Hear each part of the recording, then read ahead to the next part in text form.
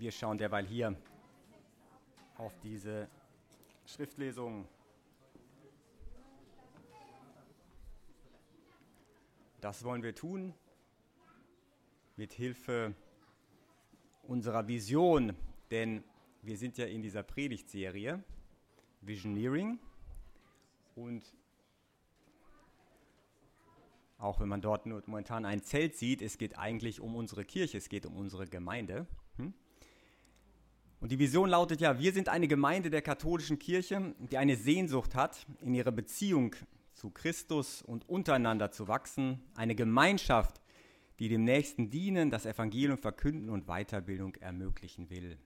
Und so schauen wir heute auf diesen Aspekt der Gemeinschaft, denn Jesus zeigt uns eben auf, was es braucht, welche Orientierung es braucht, um ein solches Leben zu führen in einer Gemeinde, in einer Gemeinschaft. Ja, Jesus möchte eben, dass wir unser Herz damit hineinlegen. Denn das Gebot, sein Gebot, braucht Herz. Jesus will von uns eine Herzensethik, nicht Gesetzesfrömmigkeit. Und das Herz hineinzulegen, das hat es eben auf sich, auch wenn wir jetzt an diese Tage denken. Nehmen wir als Beispiel zum Beispiel diese Tage, es ist ja Ballsaison und es gibt jede Menge Bälle und ich nehme euch jetzt mit auf einen Ball. Stellt euch vor, wir sind an einem Ballsaal und die Paare drehen sich auf der Tanzfläche. Da ist ein Paar, das elegant über das Parkett wirbelt und viele andere, weniger routinierte Balltänzer genießen die gemeinsamen Schritte und dann gibt es einige, die scheinen das Tanzen nicht mal zu genießen. Und etwas verkrampft bemühen sie sich, nicht aufzufallen. Und wenn ihr genau hinschaut, dann könnt ihr sehen, wer mit dem Herzen bei der Sache ist und wer nicht. Und bei den einen ist der Tanz eigentlich mehr ein Kampf oder ein Krampf. Tanz oder Krampf, das ist die Frage. Und auch dein Leben mit Gott kann ein Tanz sein oder ein Krampf sein. Ein Krampf ist es, wenn man hauptsächlich an Gesetze und Regeln denkt. Aber Jesus ist doch gekommen, damit wir das Leben in Fülle haben, damit wir es genießen können. Er will, dass unser Leben mit Gott mehr wie ein Tanz ist.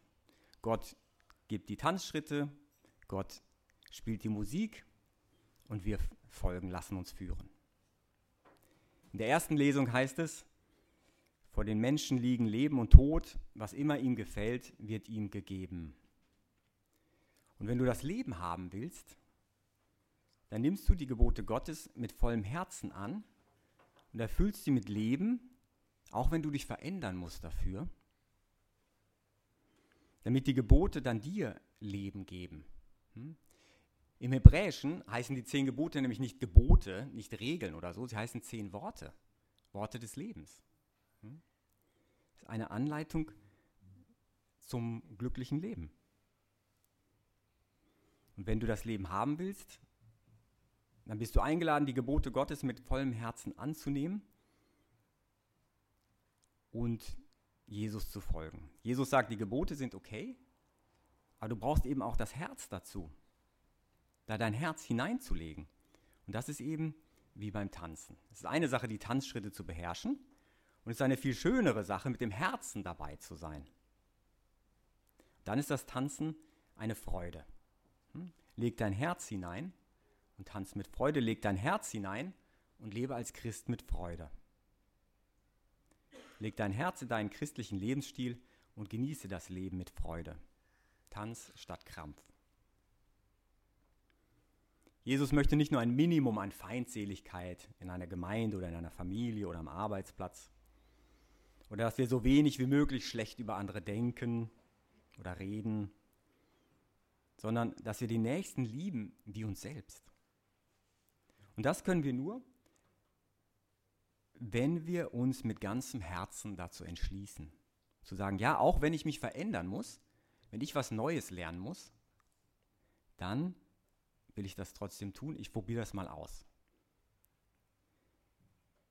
Jesus warnt im Gegenteil ganz davor, an die Grenze zu gehen und auszuprobieren, wie viel kann ich da machen, bevor es Sünde ist. Na, das ist genau falsch. Er lädt dazu ein, mit ganzem Herzen das Gute zu suchen. Ist ähnlich, du kannst es vergleichen mit einer Diät. Die eine Sache ist, kannst sagen, oh mein Gott, das kann ich nicht essen, jenes darf ich nicht essen und so weiter. Oder du kannst sagen, ja, ich spezialisiere mich jetzt auf diese Lebensmittel und jene Lebensmittel. Ich versuche da etwas Neues aus, neue Gewürze, neue Gerichte. Das ist ganz etwas anderes, wenn du dein Herz hineinlegst, als wenn du das irgendwie so erleidest. Jesus will das, was man eine Herzensethik nennt, nicht Gesetzesfrömmigkeit. Das Gesetz nennt er gut und richtig, aber es braucht halt die richtige Herzenshaltung. Also Tanzschritte ohne Freude sind nur Gymnastik mit jemand anderem als Gewicht. Und katholisch Leben ohne Liebe zu Jesus, ohne die Liebe ist schwer wie ein Gewicht. Es kommt auf die Liebe an. Tanz statt Krampf. Albert Einstein sagte, Tänzer sind die Athleten Gottes. Und er meinte damit, dass sie Geist und Inspiration ausdrücken. Und Jesus lädt dich dazu ein, in deinem Leben Gott treu zu sein und das Leben mit Liebe und aus Liebe zu leben, dass das deine Inspiration ist. Zurückzukehren, vielleicht in deiner Ehe zu jedem Tag, an dem du dich entschieden hast, ja, ich will heiraten, zu dem Tag, an dem du gesagt hast, ja, lieben, achten und ehren alle Tage meines Lebens, an dem du dich gefreut hast, dass die Familie wächst und so weiter. Gott liebt dich und du bemühst dich, Gott zu lieben. Deswegen bist du ja da. Und diese Liebe zeigt sich in deinen Taten und in deiner Treue zu den Leitlinien Gottes für dein Leben. Die Liebe ist der Schlüssel. Und aus Liebe heraus zu handeln, macht glücklich. Es ist nicht so, dass die Liebe empfangen, dass die glücklich sind, sondern es ist der liebt, dass der glücklich ist. Gott ist die Liebe. Wir sind nach seinem Abbild geschaffen. Und du wirst immer glücklicher werden, je mehr du dich bemühst, doch noch zu lieben. Je mehr du dich bemühst, doch noch Geduld zu haben, doch noch weiter das auszuprobieren, in der Liebe zu leben. Die Liebe ist eine Entscheidung, dich dafür zu entscheiden. Aus Liebe zu Gott, deinen Job zu erfüllen, aus Liebe zu Gott in der Familie zu sein, aus Liebe zu Gott den Eltern zu folgen, aus Liebe zu Gott im Beruf zu stehen. Aus Liebe herauszuleben, das macht glücklich. Und vielleicht fällt dir manchmal das Leben schwer, weil du selbst Regeln gesucht hast, die Gott gar nicht für dich will. Weil du dir selbst Regeln gegeben hast, die einfach von anderen in dein Leben hineingeflossen sind und die du aber gar nicht geprüft hast und die auch gar nicht von Gott gekommen sind, sondern die dir einfach jemand draufgedrückt hat oder du dir selbst. Welche Regeln in deinem Leben, welche Standards sind gar nicht von Gott, sondern kommen eigentlich von außen oder vielleicht unreflektiert übernommen von deiner Herkunftsfamilie oder vielleicht einfach so aus der Gesellschaft einfach aufgesogen. Gott will für dich ein Leben in Fülle und nicht eine Fülle von Lebensregeln, die er dir gar nicht gegeben hat. Das Leben in Fülle, das kommt dann, wenn man liebt, wenn wir auf den schauen, der uns zuerst geliebt hat, auf Jesus Christus, der für dich, der für mich, der für uns am Kreuz gestorben ist und aus Liebe zu ihm dann leben. Wenn du nächstes Mal etwas Schwieriges tust, kannst du sagen, aus Liebe zu Gott tue ich dies, erfülle ich diese Aufgabe, vergebe ich etwas, übersehe ich einen Fehler meines Nächsten, meines Ehepartners, meiner Familie. Denn Lieben macht glücklich und Lieben macht das Leben nach den Geboten schön und wertvoll. Tanz statt Krampf. Und das Liebesgebot Jesu setzt auch den Kontext für seine Aufforderung zur Authentizität, wenn es da heißt, dein Ja sei ein Ja, dein Nein sei ein Nein. Und Jesus will nicht, dass wir grob sind und einfach so diese Sachen an die Leute verteilen. Also wenn dich jemand fragt, steht mir diese neue Hose oder so, und du willst Nein sagen, dann sagst du vielleicht nicht einfach Nein, sondern vielleicht, ja, also ein Körper wie der deine hätte eine andere Hose verdient. Jesus möchte, dass wir lieben, denn Gott ist die Liebe und die Liebe findet einen Weg zur Wahrheit, auch wenn es eine schwierige Wahrheit ist. Jesus möchte, dass wir Wahrheit und Liebe vereinen. Wahrheit und Liebe müssen immer zusammengehen, denn die Liebe Gottes zu allen Menschen ist die größte Wahrheit. Die Liebe Gottes zu allen Menschen, das ist die größte Wahrheit.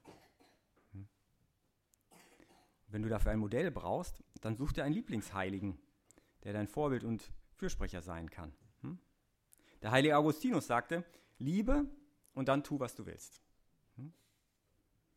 Das ist das Erste. Liebe und dann schaust du, wie es geht. Tanz statt Krampf. Auf die Liebe kommt es an. Auf die Liebe auch zu Gott. Und aus dieser Liebe heraus fließen dann die Gebote. Weshalb sagt die Kirche, man soll jeden Sonntag in die Messe kommen?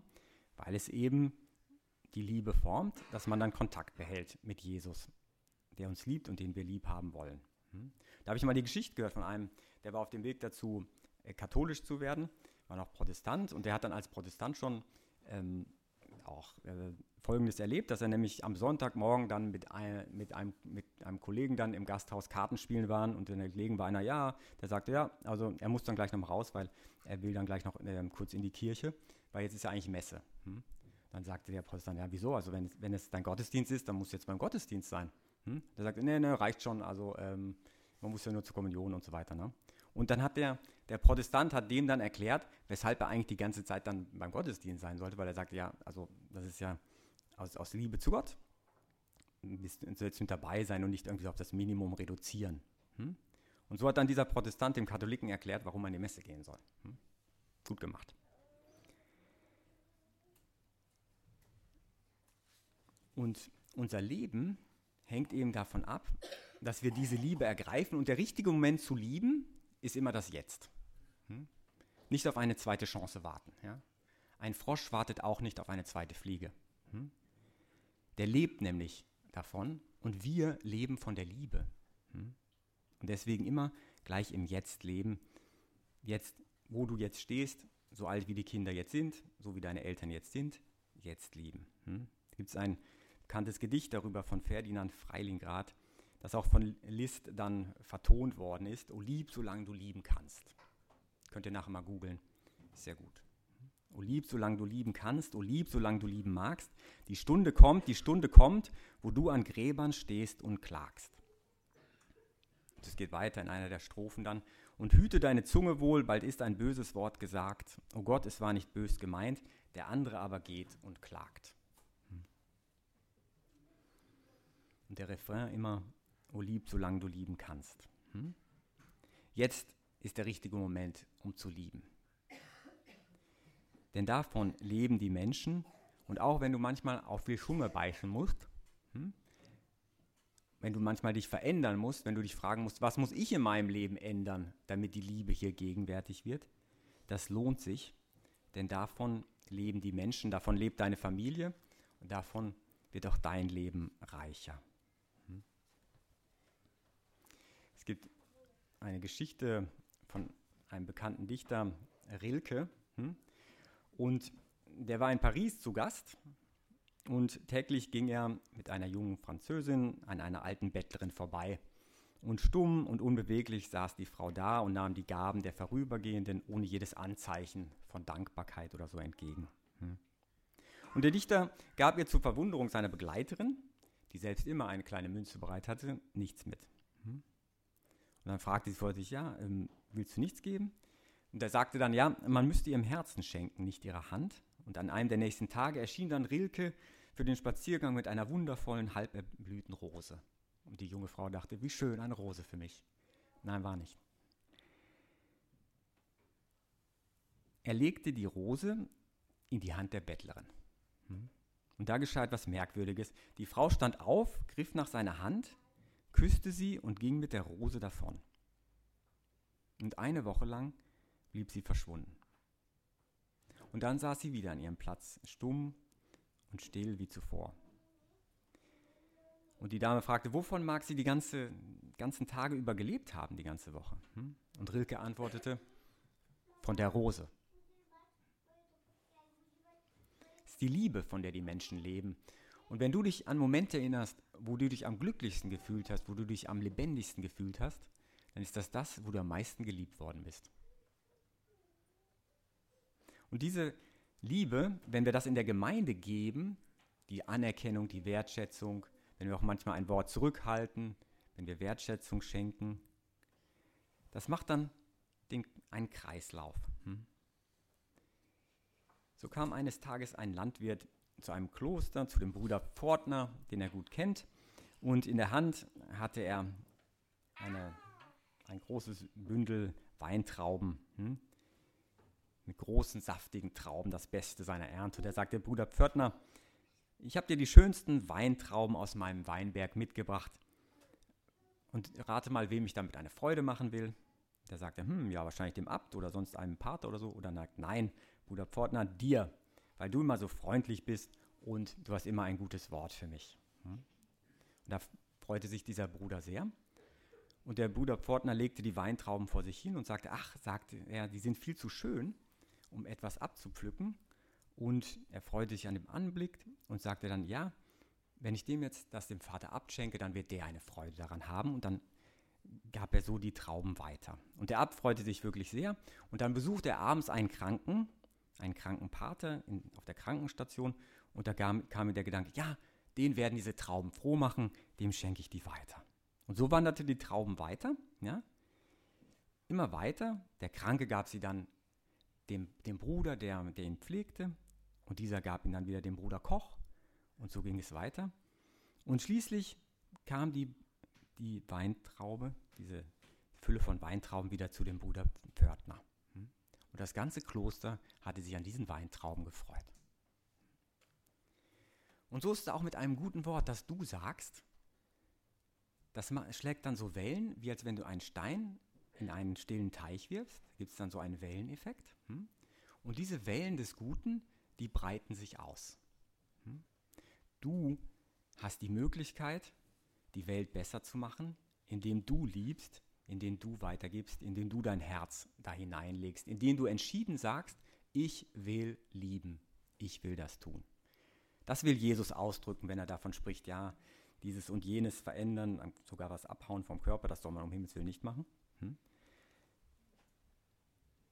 Er will sagen, ganz entschieden Gott und den Nächsten lieben. Denn das baut die Kirche auf. Weißt du, man kann erzählen diese Geschichte vom Bau des Stephansdoms, als da jemand zum Bau ging und 3 Steinmetze fragten, was sie da tun. Und der eine sagte, ich behau diesen Stein. Und dann ging der weiter und fragte einen zweiten Stein, was tust du da? Und er sagte, ich verdiene das Geld für meine Familie. Und er ging weiter und fragte einen dritten, was tust du da mit dem Stein? Und der Steinmetz sagte, ich baue die Kirche Gottes. Und wenn du dich entscheidest zu lieben, in der Familie, am Arbeitsplatz, hier in der Gemeinde, dann baust du die Kirche Gottes. Dann baust du das Reich Gottes, für das Jesus gekommen ist, für das er gelitten hat und gestorben ist. Du baust dieses Reich hier und jetzt weiter auf das seine Liebe hier gegenwärtig werde. Jesus wird gegenwärtig hier auf dem Altar, im Geheimnis der Eucharistie, im Geheimnis vom Brot und Wein. Und du kannst ihn gegenwärtig machen, indem du liebst in deinem Alltag. Dich hier stärken an seiner Liebe, damit du das weitergeben kannst. Das ist das, weshalb Jesus kommt, damit dein Leben in der Liebe aufblühen kann. Und so wollen wir nur noch konkret überlegen, wie diese Liebe gelingen kann. Vielleicht schauen wir uns noch an diese 3 Fragen. Zum einen, welche Regeln hast du für dich aufgestellt und welche Regeln von Gott befolgst du gerne und wo könnte vielleicht noch mehr Herz rein? Wo denkst du, dass dein Herz noch wachsen könnte? Welche Regeln befolgst du eigentlich mehr für dich selber oder hast du aufgestellt und die brauchst du vielleicht gar nicht? Und welche Regeln von Gott möchtest du vielleicht mit mehr Herz bedenken? Und wie denkst du über die Gemeinde und Gemeinschaft und welche Regeln befolgst du da? Welche Regeln haben sich vielleicht eingeschlichen in dein Familienleben und dein Leben mit anderen Menschen? Und diese Regeln verdienen es vielleicht nochmal überdacht zu werden. Und zum Dritten, wo kannst du wachsen in Gemeinschaft hinein, in die Familie hinein, in die Gemeinde hinein. Jetzt in dieser Woche, denn die Zeit zu lieben ist immer das Jetzt. Und so lasst uns das Leben wählen, wie es in der ersten Lesung hieß, das Leben in der Liebe, auf das unser Leben mit Gott, durch Gottes Kraft, wie ein Tanz sei und nicht wie ein Krampf, auf das das Leben gelinge, dass es ein Leben in Fülle gebe. Amen.